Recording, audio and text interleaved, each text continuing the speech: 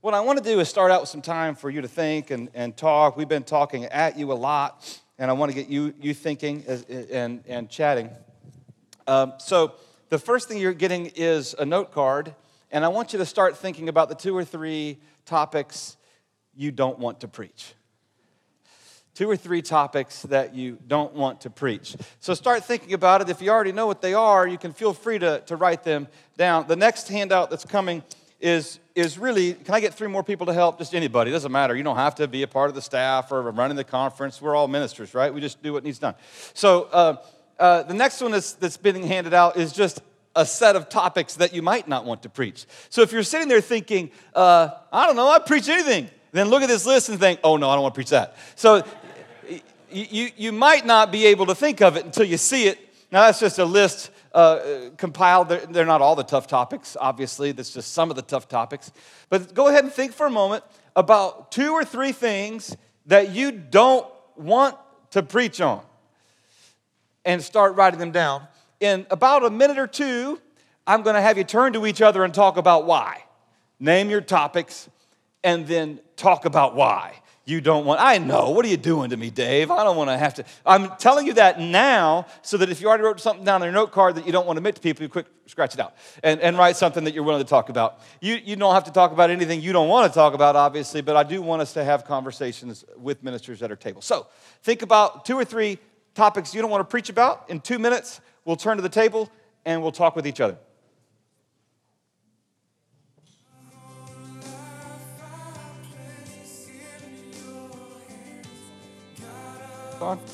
All right, now we want to start talking at the table. So if you can keep processing that as we go through this session, processing which things you really don't want to preach about, naming it, admitting it. But now let's talk at the table. Why don't you want to preach on that? Name something that you have in your card. You don't have to name everything. And talk about why. Just kind of go in a circle. Now let me say this.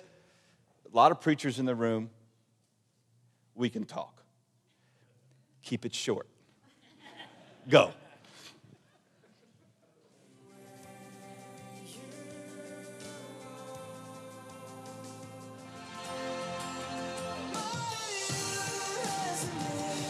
All right, let's come back. Finish up whatever you're saying. I know it was extremely important. All right, now think with me for a moment.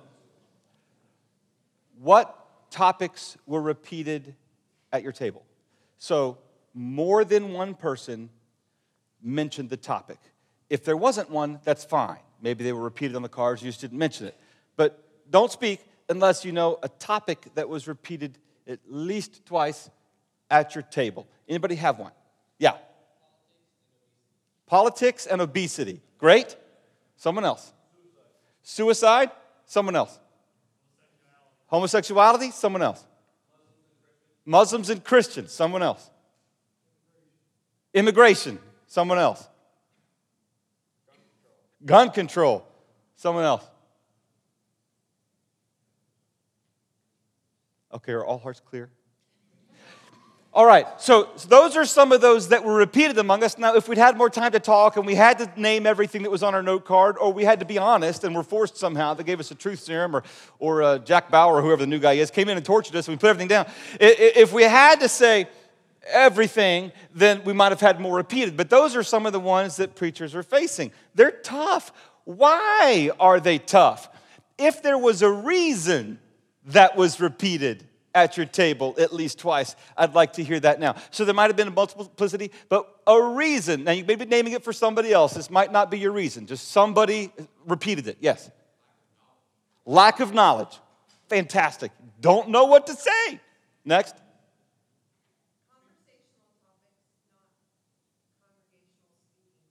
Okay, so this is something we talk about face to face. Maybe not something I want to talk about from the pulpit. Great. Next. Listener shuts down. If you talk about this, done. Okay, so I'm struggling with this. How can I talk about it? How many of us have never felt that? Please don't raise your hand. We'll shoot you. I mean, we felt that. Of course we felt that. We're human beings. Can't figure out which passage. And then you get all of your seminary training or whatever else, and you hear all these internalized brilliant people. Every time I hear Ken Shank preach or teach, I just think, man, he knows more, he's forgotten more than I know. It's just amazing how much comes out. It's, of course, I don't know if you know this. I didn't know that. Well, you probably already know this. I didn't know that. Well, if you read it in the Hebrew, And so then you're thinking, I can't even pick the right passage, and this guy could read it in 8 languages. Oh, I quit. I'm going to go work at Edward Jones. Any others? Repeated reasons. Unknown trigger words. Don't know which words I will say that will, okay, so for trauma perhaps or other things like that. All hearts clear? Wonderful. Let's talk about what's connected to all of those, at least some themes. Fears. We're scared. That's the obvious thing for us to say, but I think we need to name it. So I was praying for this moment a few weeks ago and thinking, if I was coming to this, what would I need? And I took a little time and I prayed and I thought about it and I was trying to be honest with myself and I named tough topics for me. When you're a guest preacher, it's easier to avoid tough topics unless they make you speak on it. Hint. You could get a guest speaker, make them speak on it. If it goes bad, you say, oh, shoot, we'll never have them again. But usually the guest speaker doesn't get to talk about it. I remember I was coming into a church once, I'd preached that many times, and they were having a sermon series on difficult topics. And they said, what might you want to speak on? And I said, well, how about I help your church think about how to think politically? I know that a lot of pastors don't want to talk about that. I'll talk about that. Pastor said right away, nope, I'm going to take care of that one. No. What else? Okay. Okay, I'll preach on something else. I preached on women in ministry, and that was great. He didn't want to touch that with a 10-foot pole. I was happy to touch that with a 1-inch stick. That was great. So guest preachers, though, can avoid it. You as a local church pastor, if you're a local church pastor, if you're going to shape these people over time, eventually you think, nobody's talking about this. I'm just as scared about it as anybody else is. Anybody else will be just as scared of it as I am. I'm their shepherd, though. I don't get to run away from the wolves. I run at them. So I was praying for you, and I was thinking, we've got to, first of all, name the fears, and we've got to call the wolves out and name them that they're wolves. The reason you're scared is very legitimate. Those are legitimate reasons to have some anxiety. They are wolves. They're ravenous. They bite. Drippy fangs. Here's our fears. Failure. We're all afraid of failure, and when it comes to speaking on something, we're afraid that we won't speak well enough.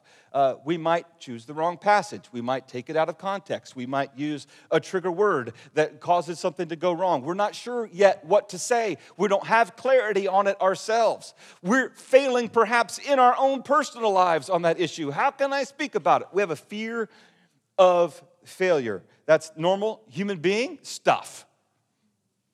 Whether you're going up to bat playing baseball, or you're cooking a romantic dinner for your spouse. I left out other illustrations that would work here too, in the spousal domain. Or you are preaching a sermon. You face fear of failure. And it can be crippling. Conflict. Man, if you're a minister, you know conflict, don't you? It's like, well, what do you do for a living? Conflict? I'm a pastor. You can't get away from it. If you try to get away from it, it's like weeds in the garden. If you let them go, they just dig deeper roots. They multiply and they spread. You can't let conflict go, but nobody wants to weed the garden. Nobody loves gardening because of weeds. Why do you love gardening? I just love getting in there and getting weeds. I'm not speaking of some other kind of weed people do like that, but I don't love gardening because of the weeds. I love it because of the flowers or because of the tomatoes or whatever else, if you're a flower person or you're a vegetable person. You don't love ministry because of conflict, but unless you face it, it will take over the garden. It will crowd out the flowers. It will choke out the tomatoes. You know that. You feel that, and yet sometimes you just say, can I not have a conflict this week? Can I not? And when you've already had other conflicts, when you had a pastor on your staff who just confronted you in an inappropriate way in front of the entire board, or you had a member of your church fail morally, or you had whatever, name it. You just think, well, how am I going to preach about homosexuality this week? I can't do it. No, that's going to be like, I'm going to take a stick, and there's a hornet's nest. Let me beat it for a while and stand under it. Why do I want to do that? Conflict. Rejection. Shuts them down. They stop right away. The listener shuts down. I say, I'm going to talk about this. They're done. Family's been a part of our church for a long time. I preach what I really believe. They leave. They're my dearest friends. I know what they think. They don't know what I think. But I think this is what Scripture says. And if I say what Scripture says, I might lose my best friend. These are wolves.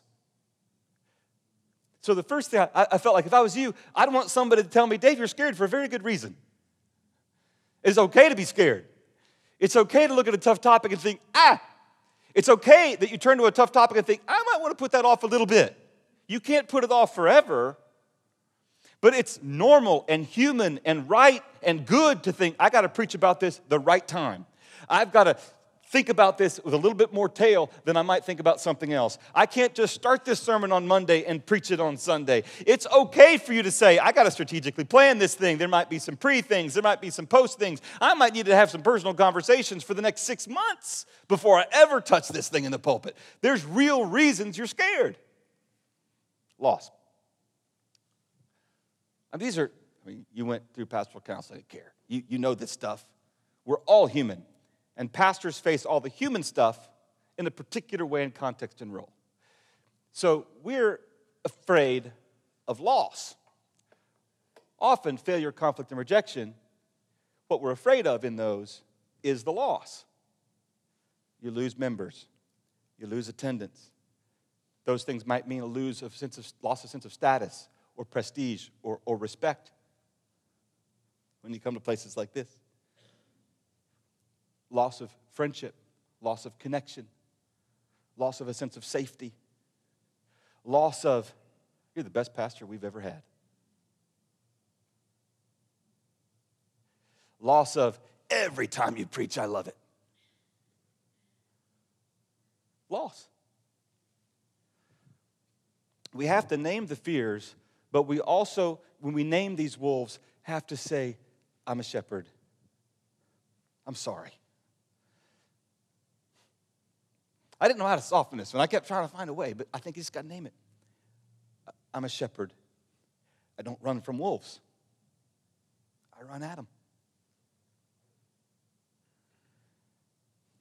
Ministry is the most fulfilling job in the world. That doesn't mean it's easy. One of the things I tell my kids often, you probably tell your kids this, anything that's worth having takes hard work.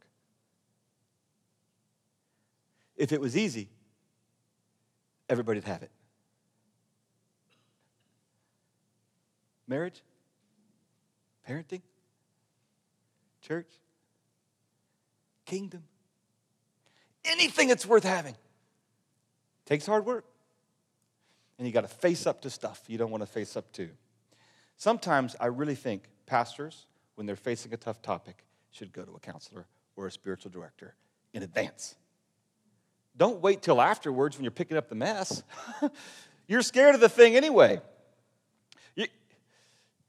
If you're going to end up looking at porn or overeating or yelling at your kids or distancing yourself from your spouse or any other number of sins I could talk about that pastors use to cope emotionally with the process leading up to a tough topic, why wouldn't you pay money to actually get some help? Or why wouldn't you pay the time with your spiritual director to get some help along the way on the front side of it?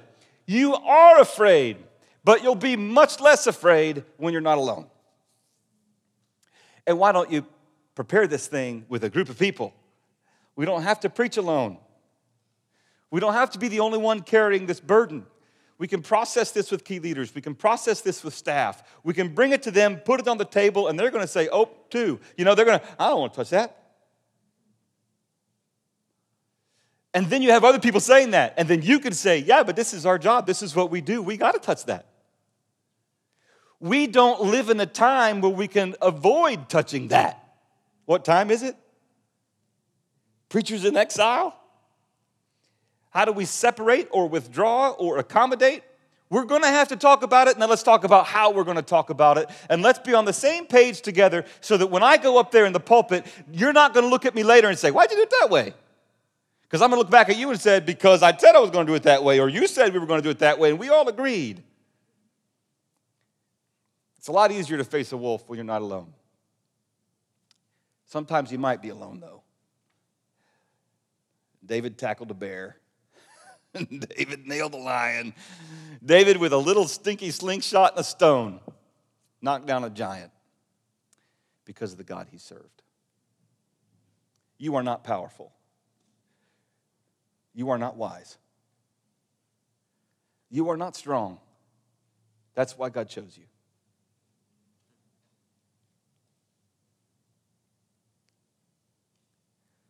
He chooses the weak and foolish things to shame the wise. Why do I think God called me to ministry? Because I was a mess.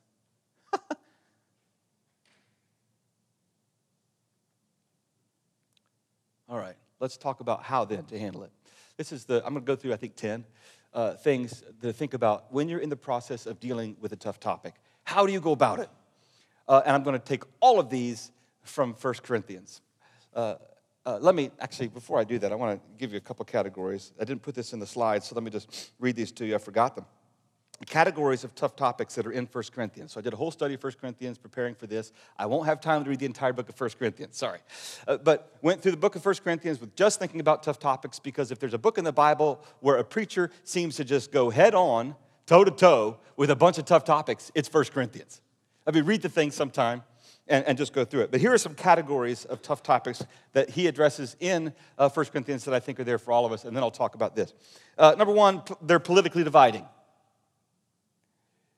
Apollos, Paul, factions, parties. Is Christ divided?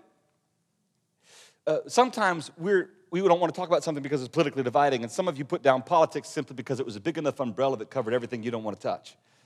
There's a lot of things under that umbrella. But big category, and Paul goes head after it. This is a dividing thing in the church. He addresses it. 2, countercultural. Sometimes we don't want to preach on things because they're countercultural. The seekers that we might want to come to our church may not come back. The people who are accommodating to the culture in our church may not want to keep attending or tithing. The leadership among us that has bought into the cultural narrative might not agree with us. It's countercultural. And Paul in chapter 8, chapter 10, chapter 12, he's talking about countercultural things. His entire list of love, by the way, is countercultural. 1 Corinthians 13. No matter how many marriages we put it in and cutesy little kitschy plaques we put it up on, it actually isn't the way we think. Well, I just didn't love her anymore. Love never fails. 3, doctrinal conflict. Chapter 12, chapter 15. So that whole big section about spiritual gifts.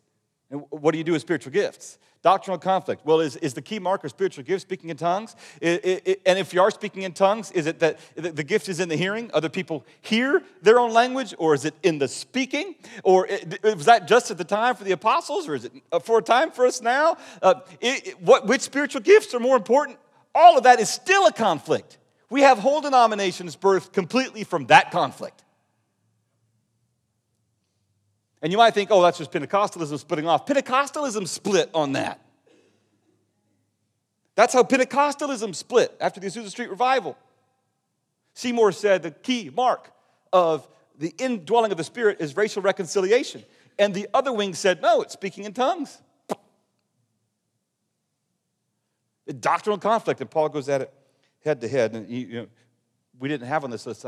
Maybe we did. We did. But you might have written down free will, predestination, things that every lay people wants to hear you talk about. Most pastors never want to talk about. You're in a Sunday school class and you're asking which topics you want to cover. How about predestination? How about not?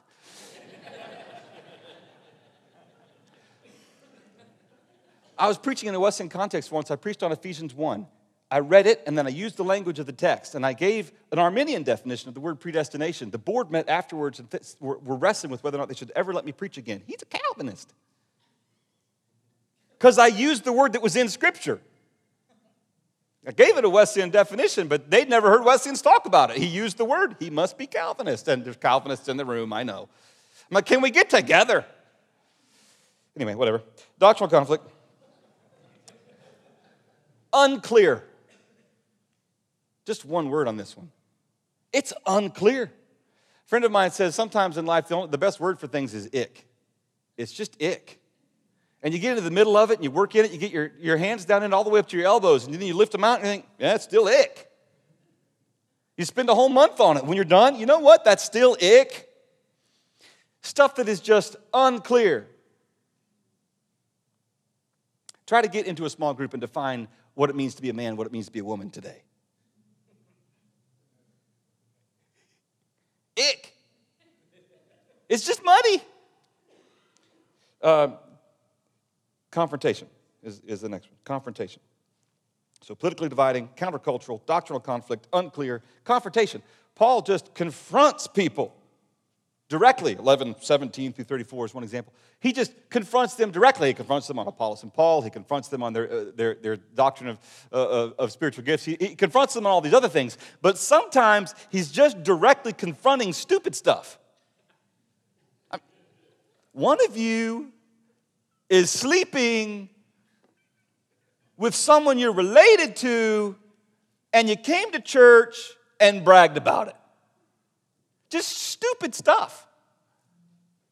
And he's confronting it directly. So confrontation. We don't always want to preach about those things, do we? You know what we'd love to preach on? I want to talk today about the love of God. And now, no matter how far we go or how far we wander, the prodigal father is always looking for the prodigal son. Would you turn? We love to preach that. Right? 1 Corinthians is a great book. Study it. Well, let's walk through some things about how, from Paul. So I'm not going to have time to reference every passage I got this from. I hope you'll be okay with that. I'm just going to go fast, and you can take notes, and whatever I say and whatever comes out, we'll just deal with it. And hopefully the Spirit will plant a seed somewhere. Textual authority. Paul, over and over again, is quoting from Scripture. It is written. God has said. And when people are saying things that aren't true, he says, did you write the word? Did you write Scripture? You know, there's a passage where it says women should remain silent. He's actually quoting people in the church. And he says, what? There's a particle in the Greek that most English translations leave out. What? Certainly not. Did you write the word? Did you create the law? Who do you think you are? So often we preach with the Corinthians against Paul. This is a side note. So textual authority. Textual authority, textual authority, textual authority. This is a preaching conference, right? No matter how many times I say to students at the undergraduate, master's, and doctorate level, and I'm teaching all three levels this summer, no matter how many times I say to undergraduate, graduate, or doctoral level students of preaching that textual authority is the key. Stick to the text. Hug the text. Preach what the word says. Find out what it says, then say what it says in the way it said it for the time now. No matter how many times I say it, every time you get people who stand up and they find a word and they jump off the diving board into the pool of their own making. And they're backstroking like a fly in the soup. Yeah, spitting out stuff that they made up. Where'd you get that from? If you want to have authority when you're preaching on a tough topic, get in the Word. Know the Word. Study the Word. Consult the experts on the Word. And they're going to disagree. You heard Ken say it. Throw a rock. You can't throw a rock and not hit a scholar that says something wacky. I know. Wrestle with it. That means you got to think on your own. Don't go to the commentaries before you go to the text. Do your hard work with the text. Outline the text. Mark up the text. Study the text. Don't shortcut the Bible. Now, I remember the whiteboard in the church office where the knee replacements and the hip surgeries and the arteries being repaired and the so-and-so has gout and this person's goiter, and we all got to go see all these people. I know that's there, and I remember the calendar pages full. I remember the calendar screen full. I remember the ding, ding, things. I know there's stuff, but don't cheat Scripture. Don't do it. If it means you need to take more time in developing this message because it's a tough topic and you're still unclear or you don't know the text or you're not sure what to say, do it. Work for a year. William Sloane Coffin, one of the most famous preachers to preach on tough topics. You'd probably agree with everything just about that he preached now. None of you would have agreed if you lived back then. He preached on tough topics all the time. And he was famous for it. The interesting thing that when you go back and study his preaching is, he only preached on one a year. Every year he tried to discern what his people needed to hear most, that he didn't want to talk about, that nobody was speaking about clearly, that there was lots of confusion in the culture and the time of the church. And for a year he studied that topic. And he preached other things along the way. But he had studied passages, he had read experts, and when he came to that pulpit on that day, and he let everybody know it was coming, and they were prepared for it, when he came to that pulpit on that day, man, he knew what he was going to say, he knew the authority from which he was saying it, and he knew he was saying what he thought Scripture said. Come what may to me, I will preach the word. In season and out of season. Fire me. Textual authority. Christocentric imagination. Now, sometimes Paul's Christocentric imagination is not PG-13. That's fun. So, for example, if you unite your body with a prostitute, it's pretty graphic. You're uniting Christ with a prostitute. You are the body of Christ. When your body is united with a prostitute, you are uniting Jesus Christ with a prostitute. How can this be? That's not a text directly, but it is a Christocentric theological imagination that emerges from texts. So as you're reading texts, also have a Christocentric imagination about how you can guide people. What does it mean that we are the body of Christ? What does it mean that we're the representatives of Christ in the world? What does it mean that God is acting through the church and Christ is present among us in the practices of the church? What does it mean that when we say we proclaim the resurrected one is present then in the proclamation? What does it mean when we say, this is my body, this is my blood? People left Jesus, like 5,000, over that statement. What does it mean? A Christocentric imagination. Don't leave Jesus out. When you start talking about tough topics, preachers often have a tendency to leave Jesus out. We turn to Oprah, but we forget Jesus. And we'll give bumper stickers that Dr. Phil would have given, but not Jesus necessarily. Don't forget Jesus just because you're preaching on a tough topic. Don't forget Jesus just because you're preaching on gun control. Well, Jesus never talked about guns. I know, but he did say carry a sword, and then he did say put the sword away. Now think about it. That was a weapon at the time. Now have a Christocentric imagination. Okay? Understand? Next. Use clear logical reasoning. I know that people make decisions with their heart more than their mind. I know. You're going to have to, I'll get to some of that later.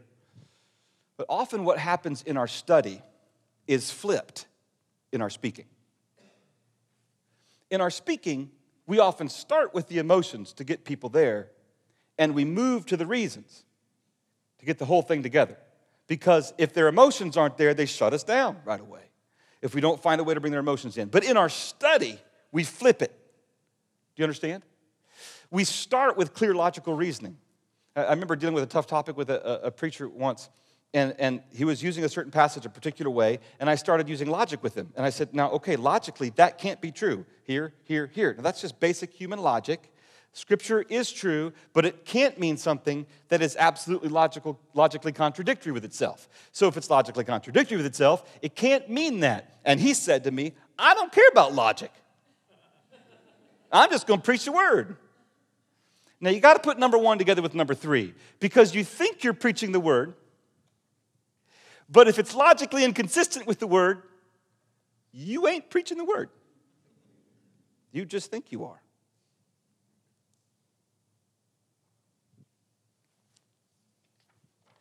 For a time is coming when people will no longer listen to sound doctrine and wholesome teaching. They will follow their own desires, will look for teachers who will tell them whatever their itching ears want to hear from Scripture. Pharisees preach Scripture against Jesus. Satan used Scripture against Jesus. Just because you're armed with the text does not mean you're on God's side.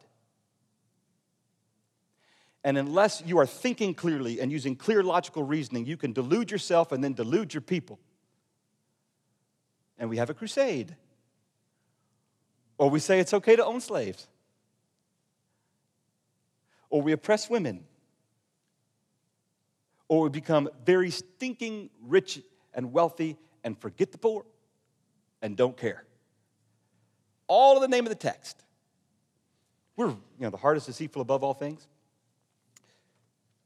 Clear logical reasoning.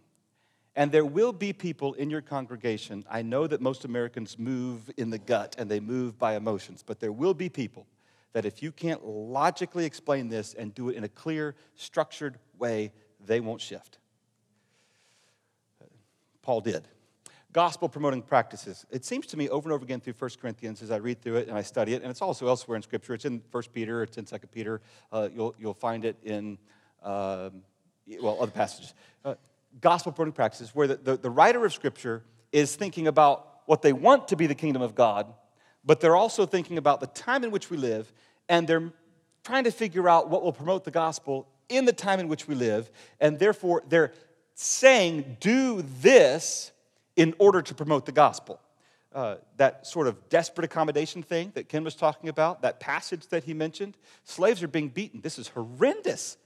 Now, this is a text of terror, some people call it, because Christian preachers have used this to force people into submission and keep them under the thumb of their masters, and it's wrong. That wasn't the point of the text.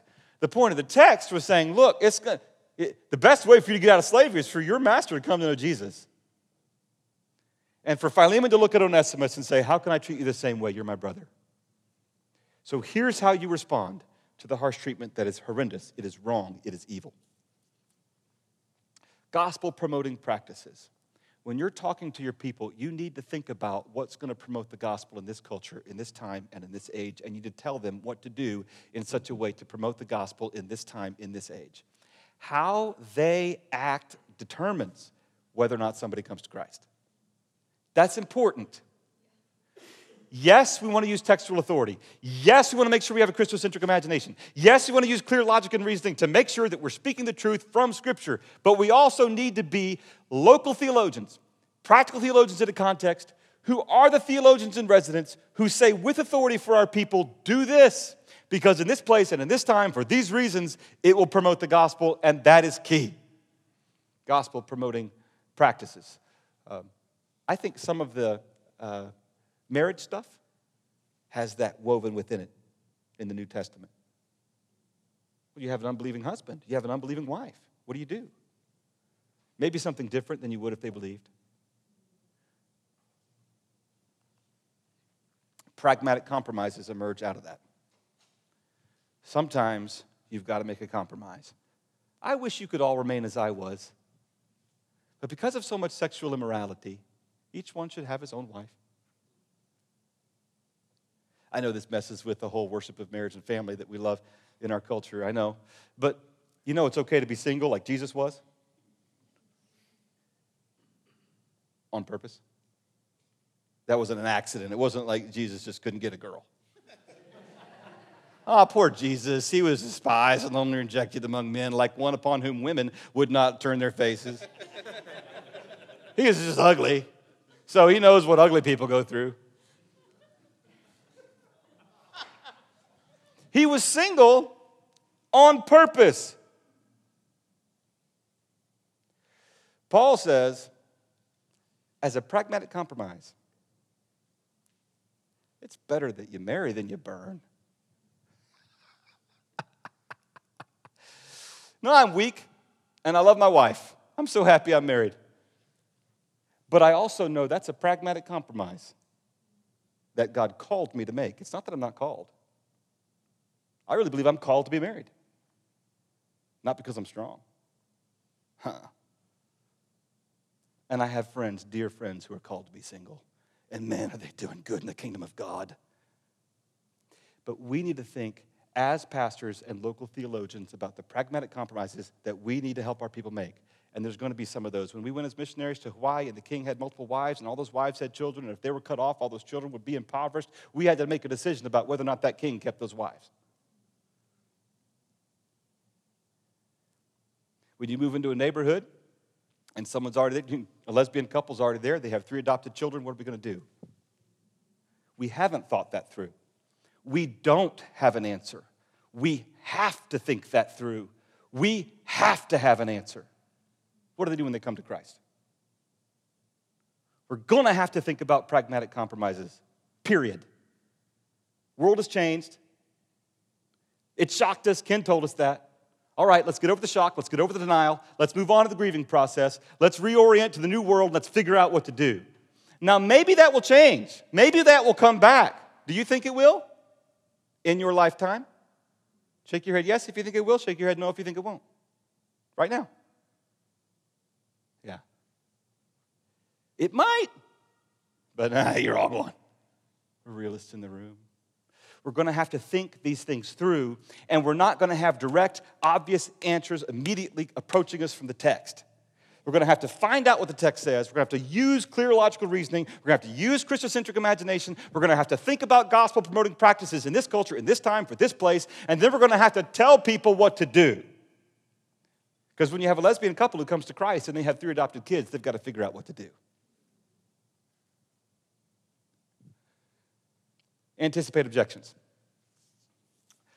This is just straight up from rhetoric, and Paul was a very well-trained rhetorician. Even though he said, I did not come with wise and eloquent words, he did.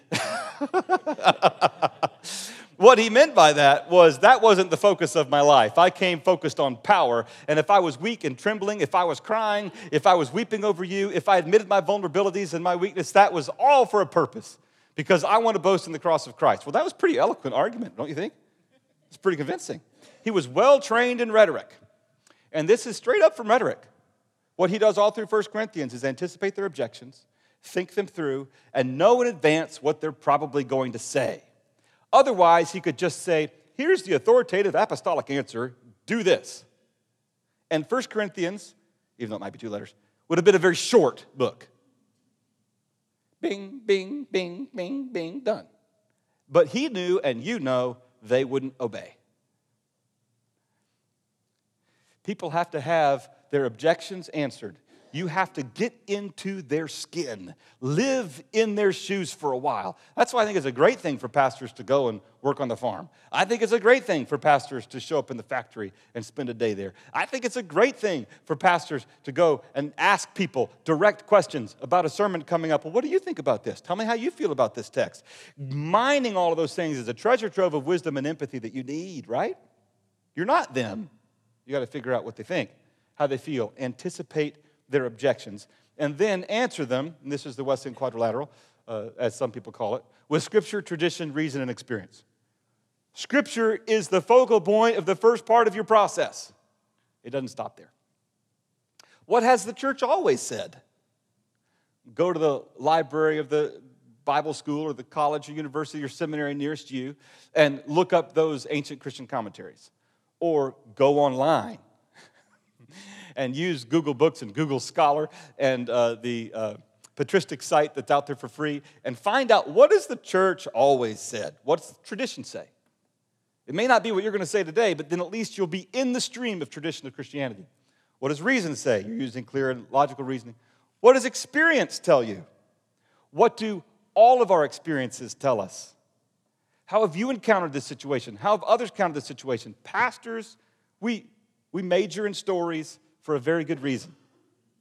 Those are encapsulated experiences that help us figure out life. Listen to people's stories. Ask for their stories. Call up the person who you know whose relative was murdered before you preach on murder.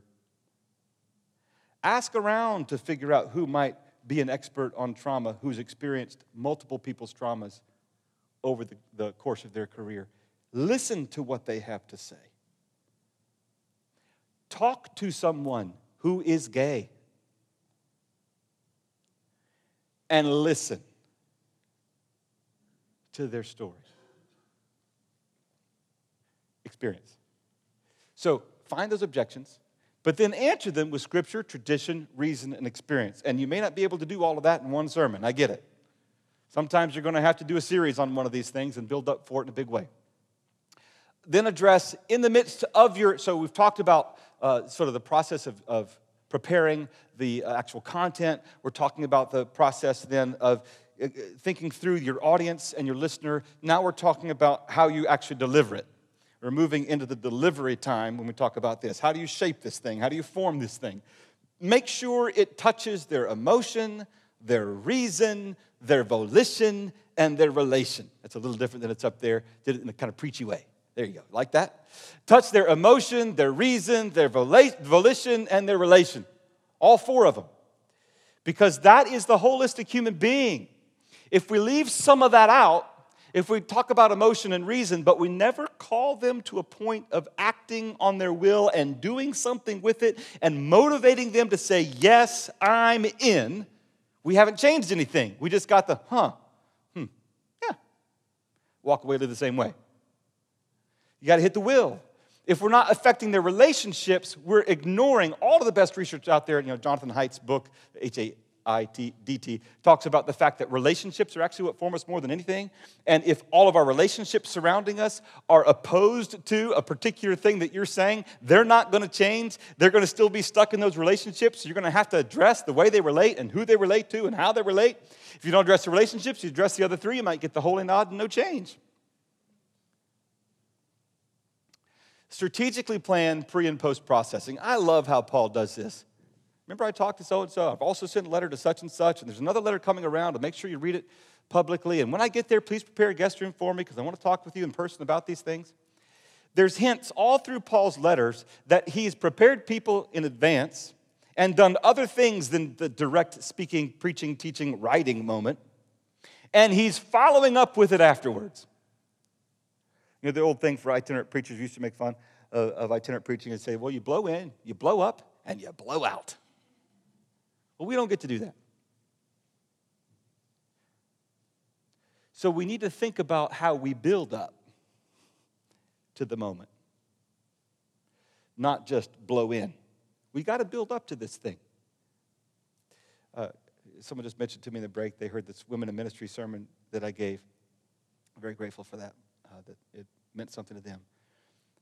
That particular sermon was the fruit of a 1.5-year strategic plan of my relationship with the church that I preached at regularly. I met in small groups. I met with pastoral staff. I went to coffee clutches. I had one-on-one conversations with key leaders. I made sure that we'd built all the way up to the moment when I gave a sermon on women in ministry. And then afterward, there was a follow-up sermon later on. There was material that was created for small groups to discuss. It wasn't just a sermon. Now, all some people might experience now is a sermon somewhere else, and hopefully that other context is finding a way to build up to it and build out of it. But you can't just drop a sermon and drop the mic and walk away. That won't work. Not on a tough topic. It works if you're preaching to the choir about singing. Clear, concrete instructions. John Drury is my brother-in-law, my colleague in teaching, one of the most ridiculously brilliant minds I've ever known. He doesn't like it, but I call him a beautiful mind sometimes. He reads stuff and he doesn't forget it. Well, on page 72 of Karl Barth's Church Dogmatics in the 3rd volume on footnote number 17. What? Hate you. He's a wonderful person. We were going to the same church for a while in doctoral work, and after one of the sermons, he said to me, Dave, I just want my pastor to tell me what to do. Brilliant mind. Knows the scripture at least as well as any of us in the room. Has read the tradition of the church more than any of us in the room. I mean, on vacations, he's doing this, with his book, walking around, sitting in the corner in the family room, and he's reading another theology text, And he just wants his pastor to tell him what to do. Tell me what to do, and I will do it, he said. But today, I don't know what to do with that. That's a brilliant theologian. Asking pastors, give me clear, concrete instructions that I know what to do with. If he needs that, so does the teacher, the Edward Jones worker, who used to be in ministry, the car salesman, the factory worker, the unemployed person, the stay-at-home mom, the widow, the orphan, the refugee, the immigrant, they need it too. Give them clear, concrete instructions. You're not done with a tough topic until you know what to tell people to do. Plato. The wise speak because they have something to say. Fools speak because they have to say something. Now, you're here, so you probably saw Pastor Steve's little video introduction, and you probably heard him talk about saying, well, maybe we don't just need to say stuff better, maybe we need to have better things to say. I think it's a good word. If you're going to preach on a tough topic, yes, you have to say something. You're going to start out a fool. Be okay with that. But you need to gain wisdom along the way until it gets to the point that you have something to say. Often in homiletics, we say, carry the sermon and keep carrying it. But you're not ready to preach yet until the sermon's carrying you. Do the hard work. Set aside the blocks of time to do the hard work. Have the tough conversations. Build the strategic plan. And keep building that thing until it starts building you. Keep carrying that thing until it starts carrying you. Keep looking for what to say until you have to say it. And then when you step under the pulpit, you're not focused on your fears. They're still there. You know you have to say this thing. And so you go say it. So when you're about 60% ready, schedule the sermon. When you're about 60% ready, schedule the sermon.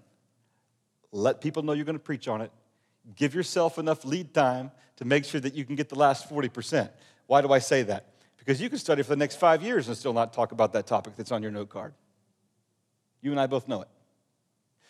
Get to 60%, schedule the sermon, let others know about it, start the strategic planning toward it, and then you're going to work on the 40%. I guarantee you. I think I have a few other things to say. Go through them real quick. Let your fear drive you to prepare is what I'm trying to say. Drive yourself to preparation. Prepare in prayer. That's the only way you're going to have peace about this thing. Don't worry about anything. But through prayer and supplication, make your requests known to God. And the peace that transcends all understanding. You don't understand it yet. I know you don't understand it yet. The peace that transcends all understanding will guard your heart in Christ Jesus. I was preparing a sermon the other week, just a few weeks ago, and I was just absolutely blocked. And I kept telling my wife I was blocked. And then I realized one day, I haven't got on my face yet. I teach this. I talk about this. Just because you know it doesn't mean you do it. Get on your face. Get carpet marks in your forehead. Then peace comes. As long as you're also preparing.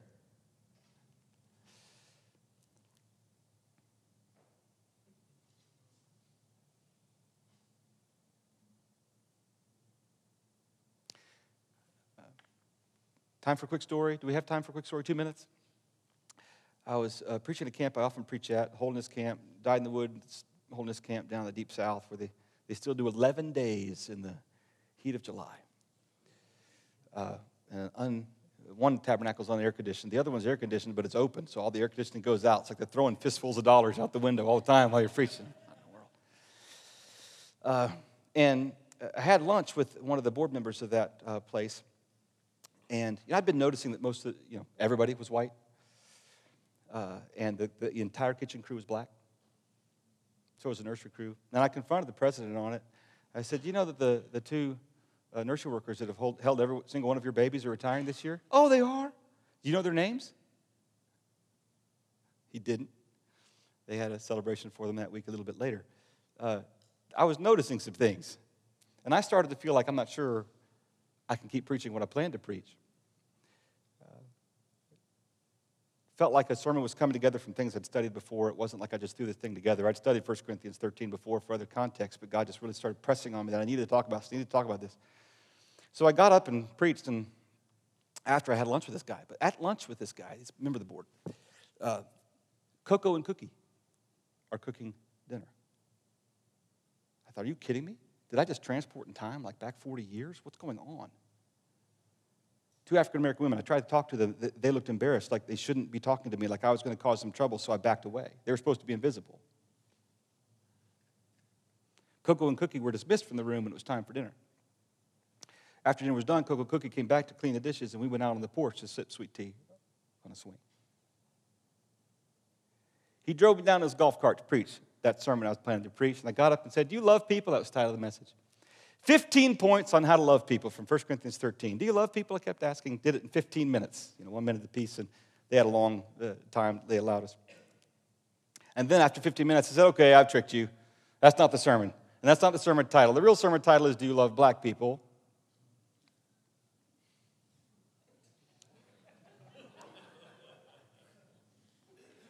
Now, if there was anybody in here who wasn't white, I might preach a little bit differently, but we're all white, so do you love black people? Went back through the 15 points of how to love people. I was pretty convinced this was the last time I was preaching at this camp. I was, and I'd made a conscious decision. I'm never coming here again. Probably won't preach tomorrow. Whatever. At the end, I had them bow their heads, close their eyes. Raise your hand if you realize that you're a bigot and God has some more work to do in your heart. I was convinced I was done. The board member in the front row who I just had lunch with raised his hand, tears streaming down his face. I thought he was going to go back to the board, and I was done there. My kids baptized at this camp, preached there for years. I said, "You can put your hands down." He refused. Major leader in the Methodist Church. Won't say his name. Tears streaming the whole time. I kept saying, "You put your hand down." I finally caught his eye. I said, you can put your hand down. I see you. I finished praying. He kept his hand up to make sure everyone saw. Sometimes when we face our fears, they go away. Sometimes. And I pray for you in that tough topic that you're facing, that maybe that'll be the case. Just maybe. Lord, help these preachers. Show them what to say and when to say it. Help them see the wolves for what they are and to be well prepared for wolves, to name them, but to not run from them, to run at them. In Jesus' name, all say it.